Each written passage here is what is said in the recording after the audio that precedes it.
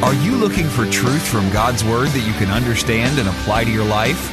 You'll find it today on Make It Clear with Dr. Stan Ponz, Bible teacher and president of Florida Bible College in beautiful Orlando. Listen now as Stan makes it clear.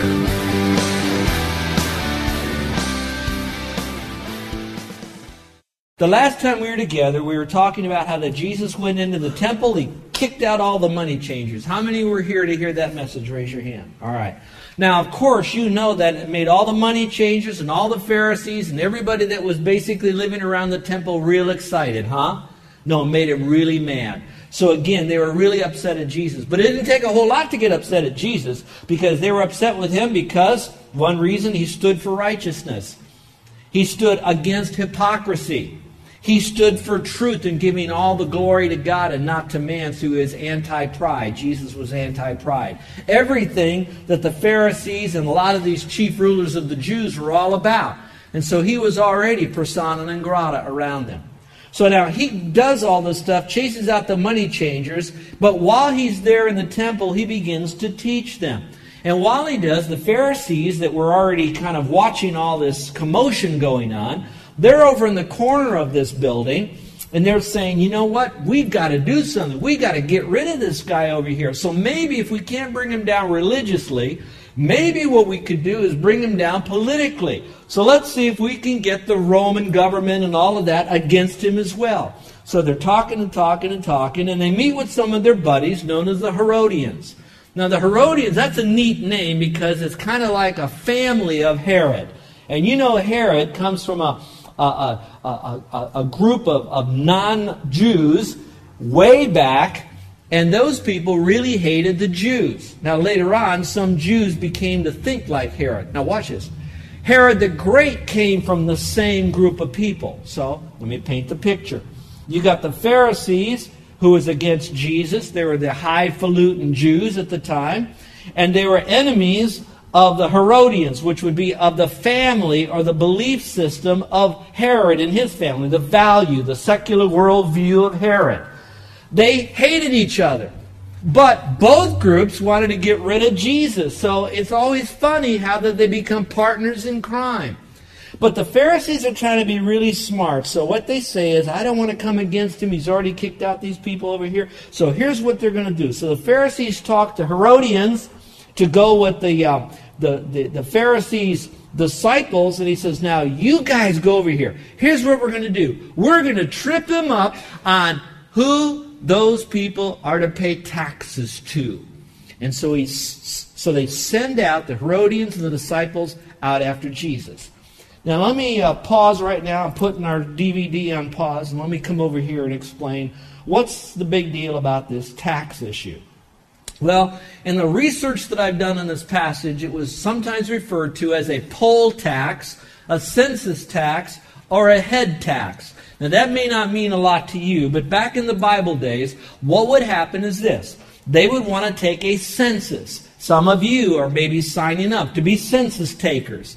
Well, the reason they wanted to take a census of all the people, because once they got all the people there, then they could tax the people that were in their land, meaning the Romans the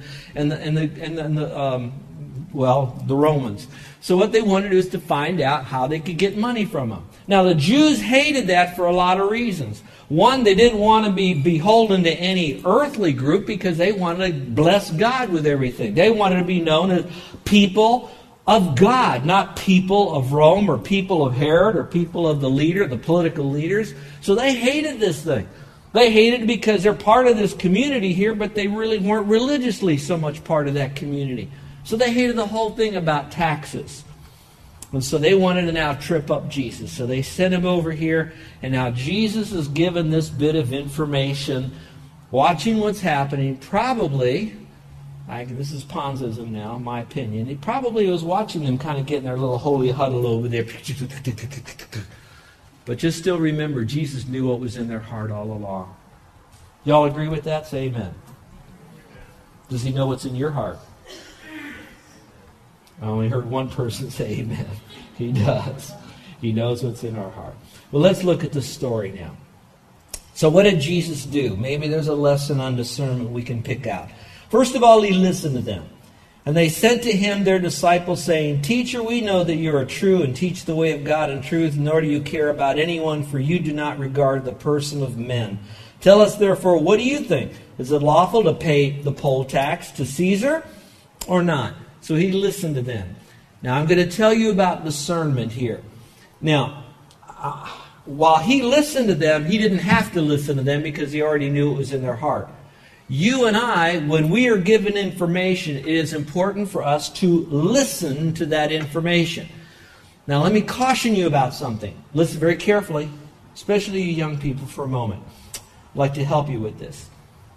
There is certain information that will be given to us, and as we're given that information, it's not like I have to know everything about the world before I'm going to choose to be a Christian or follow Christ.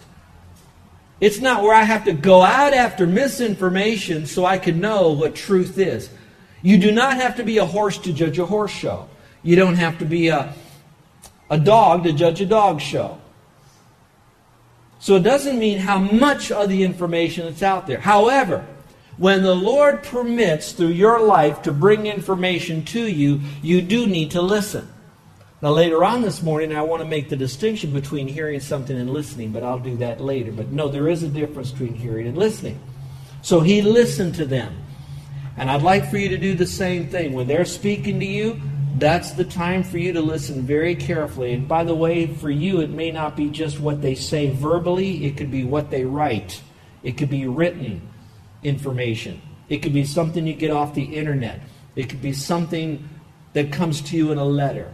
But it's information, so you're going to listen to that. Let's look at number 2. It says that he examined, but Jesus perceived their wickedness. Now, what I'd like for you to do, and this might help you, I hope this will. The Bible says that our heart is deceitful above all things and desperately wicked. So that means every man, woman, boy, and girl has a deceitful heart that's wicked. Everyone. When a person trusts Christ as Savior, do not they still have a deceitful, wicked heart? Yes, they do. They have new things. They have new power in their life. They've been born again. But we still have a propensity to do evil. You know that. I know that. God certainly knows that.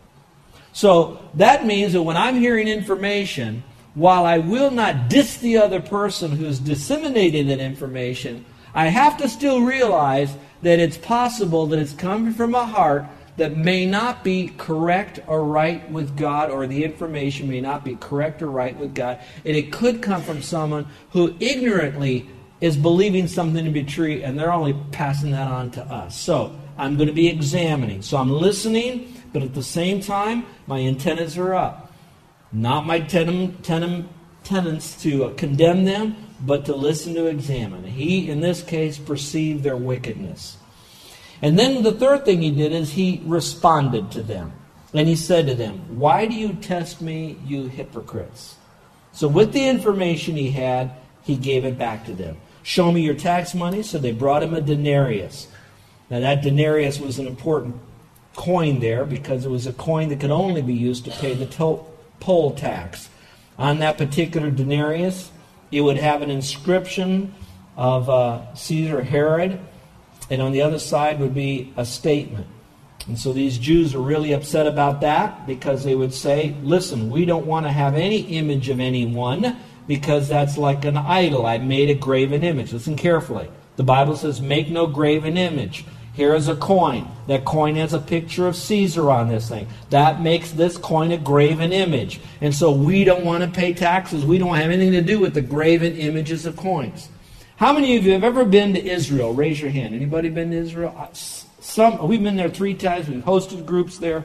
Someday in my career here at this church, I would love to do an Israel trip and invite you to go. But one of the things you'll find when you go to Israel, that there are some real Orthodox Jews.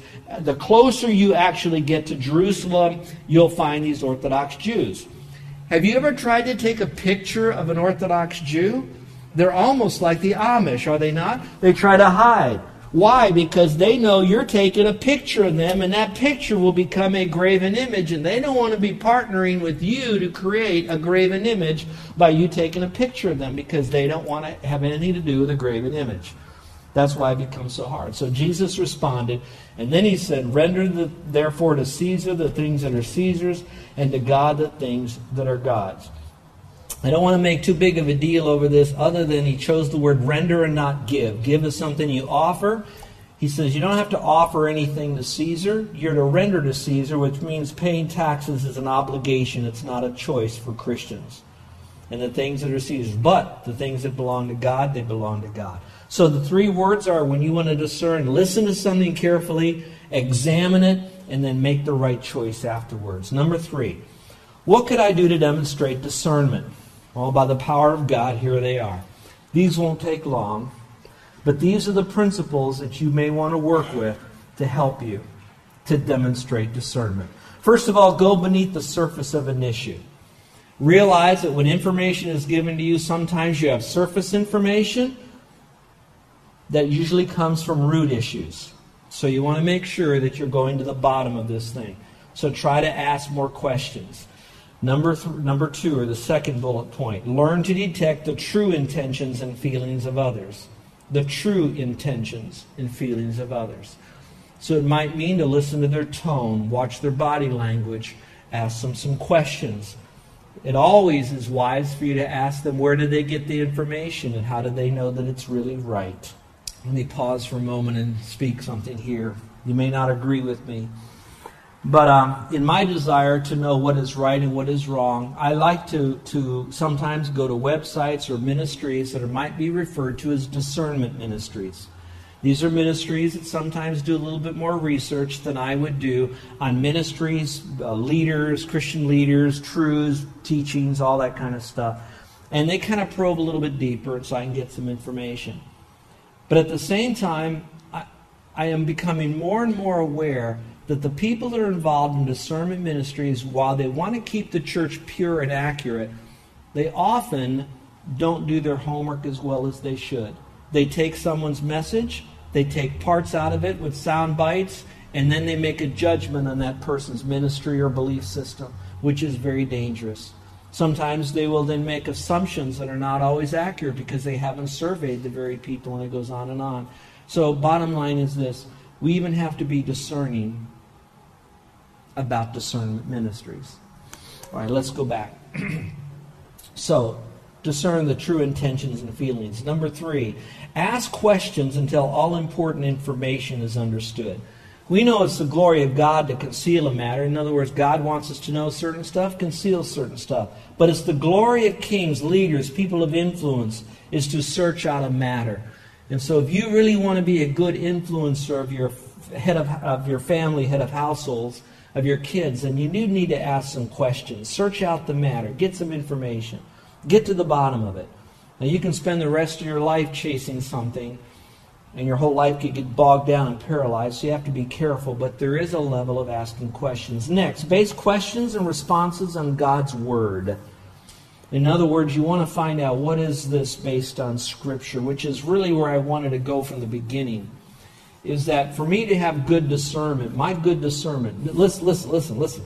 My good discernment is going to come to the degree of my knowledge of God's Word. We know that wisdom, understanding, truth, perception is going to come from God's Word. Proverbs tells me all about that, especially the first 8 chapters of Proverbs tells me that. But in that, it tells me that I need to know God's Word accurately and truly. So for me to know just it's important in God's Word, I have to know it in the proper context. We call it hermeneutics. You can stay with me a little bit further. So I need to be a master of this book, or a student master of this book. I need to know this book so I can make the wisest decisions I possibly can for me, for the people with whom I live and I influence. I want to make sure that I'm biblical to help them become biblical. And so that's why it's important for us to respond according to God's Word. Now look at the verse we have here for you. It says, "For the Word of God," I put it in bold, "is living and powerful and sharper than a two-edged sword." That means it's alive, it's useful today.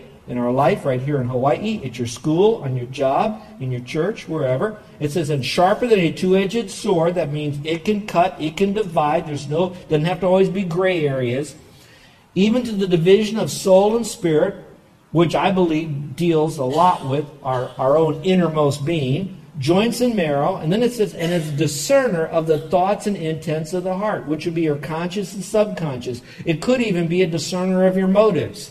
So it's the Word of God that becomes the discerner in my life. And so for me to have good discernment, I have to have good Bible knowledge. That's what it's saying. How many of you are with me so far? Are you with me so far? Okay, now, one more truth. Discernment is so huge that I can discern that I need to know God's Word. And so I will study God's Word. I will go to all the best schools and learn all the language. I'll get all the right books and all that I can from God's Word. Because even God's Word will tell me how to live my daily life. Okay, I got all of that truth. Now watch carefully. But also discernment tells me, this is the most important, how to handle God's Word when I know God's Word. There are a lot of people that got great discernment, but they're the most critical, cranky people. They go around and you think, and you're wrong, and you're wrong, and you're wrong, and I'm right, and it's right. They're not discerning with God's truth. They're using it as a weapon, not as a tool to build up, not a salve to heal. So they don't really have good discernment. They might have some Bible knowledge, but they sure don't have the knowledge of how to use discernment properly. So maybe they left that part of the Bible out of their life. I don't know. Let's go on. It says, avoid making decisions just by feelings. I said I'd go back to that. Now, I know that there's certain things that are gut feelings, certain things you just kind of know. Some of you have some intuitiveness, we might say. But I use the phrase just by feelings. The Word of God and sound thinking should trump feelings. But it doesn't necessarily mean that you're going to have to give away with feelings either, because if that's the case, then God would not have made us feeling, emotional people. So it is partly by feeling, but it is certainly not the top end of this thing. It's just not by feelings only. And then finally, listen to both sides of an issue. Sometimes it's good for you to listen carefully to both sides. Listen carefully to both sides. He who answers a matter before he hears it, it is a folly and a shame to him. All right, now if you will, maybe catch this now. There's a difference between hearing something and listening to something. You hear generally with your ears. But if you listen, you're going to listen with your mind and your heart. When you hear verbiage noise sometimes. But when you listen, you're going to be understanding for accuracy, truth, and how does it stack up. You want to make sure that you fully understand that. So there is a difference between hearing the Word of God and listening to God in the Word of God. All right. Are there dangers to being discerning? Yes. You can be discerning, but it can deteriorate into having and then displaying a critical spirit. I've already spoken to that, so I think you know that. So maybe one of the most discerning things you can do is to discern how to wisely use the discernment that you have. Number 5, what's at least one benefit of being discerning? There's tons of them, but in this passage, it says, when they heard these words from Jesus, they marveled and left him and went their way. Now we know they went their way and eventually marshaled an army against him anyway, but the point is they marveled at his wisdom, at his discernment, we might say. Now, here's what I'd like to display to you. Those of you who are willing to lean into the word this morning that you heard, that you lack discernment. I don't beat yourself up, but humbly say, I need more discernment. And now you're willing to pay the price to get that discernment by getting into God's Word, studying it privately, getting the material, being here for Sunday school, being here for Sunday morning, get involved in the connection groups, add yourself some seminary classes if you can, but you're wanting to learn the truth that's there.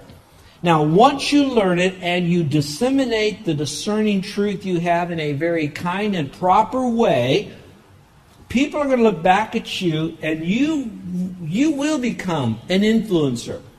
You'll have people beating a path to your door because you're discerning. People will be wanting to put you in positions of influence, of leadership. And there you have to be discerning. You're going to have to be discerning when they do that. How are you going to use your time? Can you handle all of this? Frankly, you ought to say, how can I maximize this ability to discern to help further the kingdom? Be discerning. The other part of your discerning on this thing is that you're very reflective, because it's very easy to say, my, is there no end to that woman's knowledge? My, is there no end to that man's wisdom and discernment? My, is there no end to that teenager who's at school that knows how to understand deep things and how to make right decisions? And when that happens, I hope your discerning spirit is also working, continues to work, and you can say, whatever I have of discernment, I got because Jesus is the discerning one. He's the wise one. Take Proverbs 8 and change the word wise out for the name Jesus, and it'll mean the same.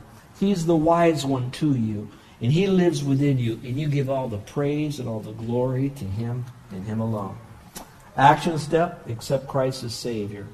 Work through the definition, and then finally look at your memory verses there. When wisdom enters your heart and knowledge is pleasant to your soul, discretion or discernment will preserve you.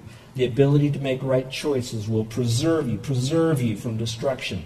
Understanding will keep you to deliver you from the evil, from the man who speaks perverse things, or we could say, to lure you away to things that are not biblical. Well, I know this message was a little bit long, but if I was to drop dead of an old-fashioned heart attack this afternoon, I would like you to know that the last thing I said to you was, be a discerning group of people. This island needs discerning Christians who live it by the right choices they make. First choice, trust Christ as Savior. Second choice, learn His Word, live His Word. Let's be a church like that, folks, with a spirit of joy and love. And for those of you who are our guests today, I pray that you'll accept the payment Christ made for you on the cross. That's the wisest thing you can do, is to admit, I'm a sinner, I have a deceitful heart, but I need a Savior. I'm discerning enough to know that I'll never be perfect enough to go to heaven, so I can't make it. Be discerning enough to say that Jesus is the one who's perfect, and He died and He rose again, and that He would give me eternal life by His payment for me on the cross. So my discernment brings me to the next area. I know that truth, but now I'm willing to trust in that truth and trust Christ as my Savior. So I'm placing my faith in Christ. So my discernment gets me the right truth. Discernment gets me a place in heaven through the right choice. And I pray you'll trust Christ as your Savior.